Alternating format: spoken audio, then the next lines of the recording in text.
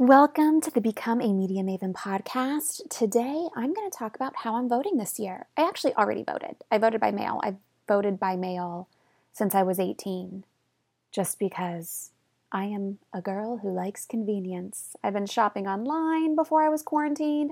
I've been ordering my groceries and picking them up at the curbside pickup before everybody else started doing it. I like convenience, and voting by mail is very convenient, and despite what people will tell you, statistically, it is very safe, and there is very little to no voter fraud by mail. Depending on what you believe and what everybody posts on the internet, reliable sources and statistics and data will tell you it's very safe. So this is how I'm voting. First and foremost, how everybody votes. What helps you personally? That's why everybody votes, because we all have our personal situations. We all make a certain amount of money. We all live a certain lifestyle. Some of us have kids, some of us don't have kids. Whatever helps me personally, that's first and foremost how I'm going to vote. Now, being a middle-class woman with a small business, there's not a lot that helps me personally. I feel like when you look at people's policies and politics, it either helps the super rich or it helps the super poor. And I feel like all of us who just kind of hang out in the middle, we're just kind of along for the ride. I will say that I did experience a bit of a situation these last couple of years where I needed maternity health care and I could not get it, despite paying over $500 a month to United Healthcare. My plan, I guess, did not involve maternity, and they would not let me pay an additional premium to get maternity coverage, and no private insurance company would give me that coverage. So I didn't have insurance. I still don't have insurance because I learned through the process that insurance actually makes things more expensive. Not only do you pay a premium, but when you actually go to get services, the prices are inflated. If they know you have private insurance, they jack the prices up because the insurance companies do their best to not pay anything. And after that, you still have to pay a deductible, and then you have to pay 20% of whatever the jacked up price is. That it's just cheaper for me not to have insurance than to have insurance. And everybody comes at me, well, what if there's an emergency? What if something happens? Well, the same thing is true. I went through 10 months of pregnancy, labor, and delivery without insurance, and it was still cheaper than what I would have gotten had I had insurance. So, and I also have a pre-existing condition. I've had hypothyroidism and Hashimoto's disease for years now. So, when it comes to things that affect me personally, potentially, if I do want to get healthcare again, getting a healthcare that includes pre-existing conditions and first of all, who doesn't have a pre-existing condition today? Don't we all have a pre-existing condition? I mean, everything is a pre-existing condition. If you have the coronavirus, that's a pre-existing condition. So anyway, I think that's the only thing that people talk about that would affect me. A lot of what's talked about doesn't affect me just because of where I'm at in life and the size of my business and all of that. So there's that. After that, I'm looking, and this is something that I guess I don't know if we've had to look at it too closely before, but I'm looking at morals and character. And I guess my number 2 and number 3 kind of go together, but morals and character. And I don't just mean your personal preference on things, because I believe that if you are a politician, you shouldn't push your personal beliefs on people. It's your job to keep all of us safe and healthy and prosperous. Not, I believe in this personally, so I'm going to push it on you. But I think as of late, people's morals and character are showing, and a lot of it is not good, which leads me to my third point, which is less hate. I am voting, or I did vote, on less hate. It disturbs me to see some of the things that I see on Twitter. I just had a colleague who is a medical commentator, and she did a couple of live hits on a few network TV stations, and she is a Black woman, and she got an email from a viewer. It was probably a four or five sentence email, and I think the N-word was used more than 4 or 5 times. And she talked about what will happen to her if somebody is reelected president. And there were, I mean, I don't know if you would call them death threats. I guess you could.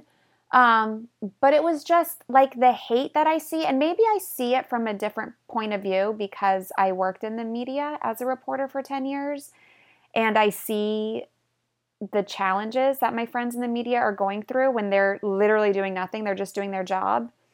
And when you go into a job in the media, I mean, I guess you do expect people, like I would get messages and emails from people about, they're very vocal if they don't like your hair or your dress or the sound of your voice. I think that kind of comes along with the territory when you put yourself on TV. You know that's going to happen. But I don't think people knew they were going to experience the hate and the violence that they experience. Like when you go to be a police officer, you're getting into a dangerous profession. As a police officer, it's basically your job to deal with criminals. Like when you go into the military, you're going to deal with bad people. Like, that going in. I think when you take a job as a journalist, you did not expect the hate and the violence that has happened recently to a lot of people that I know in the industry. So there's that. I see hate from that side that I think is unexpected. And I think, a lot of doctors and nurses, they went in going to help people. They did not expect to be attacked for sharing their expertise and their professional opinion based on facts, and they're being attacked left and right. I don't think I need to tell you that people are attacked daily because of their sexuality, because of the color of their skin, because of their gender. And statistically, hate crimes have gone up against all of those people in recent years. So I do think there is a correlation between the current administration and more hate. And I say that based on statistics. I say that based on the tweets that I see on a daily basis. I see that based on the laws that people try to pass. I mean, even in during the coronavirus, people were trying to pass laws that would make it legal for you to discriminate against giving medical care to gay people because you personally didn't agree with their way of life. I don't think that's what politics are for. Like, that's not what it's for. It's not for you to push your personal religious beliefs on an entire country. So, I don't know. I'm just so annoyed with like the children that are running this country. And I don't mean one side. I mean both sides. Like, can we just do what's right and not make it an us versus them? Like, I don't know if the United States will ever come back from what has happened in the last few years. And it makes me want to move to Canada, I'm not going to lie. Hopefully they would let me in. My whole family are Canadian citizens, so I feel like they'd let me in. But it's cold there, and I don't like the cold weather, and we like it warm down here, so we'll probably stay here. But I think we need a lot more kindness because people are just off their rocker, and it's almost like cult-like. Like, we don't care what this person on this side says. No matter what they say, we're going to stand behind them, even if it's wrong. Even if it's like clearly wrong and immoral, we're still going to stand beside them and condone those activities. And that's where I go back to my second point where we talk about morals. Like, what are your morals? Forget about who is saying what. Like, you can still support somebody and still say out loud, I don't agree with this. What they're doing or saying is wrong, but I'm voting this way for these reasons. And not a lot of people do that. Like, if I'm going to be blatantly honest, you can still support Donald Trump and say, listen, I support Donald Trump because I make more than $400,000 a year and I don't want my taxes to go up and they would under Joe Biden. And that's more important to me than him supporting this, that, and the other, and him saying and doing this, that, and the other. Like, just be honest. Don't just go along with what he says and does, because it's no longer a reflection of him. It's a reflection of you and your morals and your character. So, like, it's okay to support him, but don't go along with everything he says and does if that's not who you really are. And if it is who you really are, well, then we know where your morals stand and we know what your character is. Just a few episodes ago, I talked about why I stopped scrolling on social media. And a big reason was because I was disappointed in seeing who people, I guess they really were, or who they were willing to be just to support somebody. I mean, I've got friends and family who I disagree with things on, whether it be food, movies, music, whatever. But I'm not afraid to say I disagree with them and still be their friends and still converse with them. So I don't know why when we get into politics, we act like we have to agree with every single thing somebody says. You don't have to. You can disagree with them and still vote for them. It's very cult-like to just go along with everything and don't ask questions and don't, disagree out loud. It's so odd to me what has happened, and I don't like what's happened. So, how I'm voting this year, if it helps me personally, obviously I'll vote for it. That's why everybody has a personal vote. But again, I don't feel a lot helps me personally. I mean, when I look back and I see like what has helped me personally, the only thing I can think of is I bought my first house when Obama was president, and it was coming out of the recession. And I think it was 2012 when I bought my first house. And then he gave first-time home buyers a $10,000 tax credit. So I got $10,000 when Obama was president for buying my first house. I know around that time, my sister, I believe, with him, she could have stayed on my parents' insurance longer because then she was under 26. So that was something that benefited her personally. But honestly, I think that's the only thing that I can actually recall where like a certain president did something that benefited me personally. So then, I have to go to morals and less hate and less violence. Like, yes, I like my house. I like to be home. But like, there's a big reason why I don't like to go out and about a lot. And it's because people are freaking crazy out there.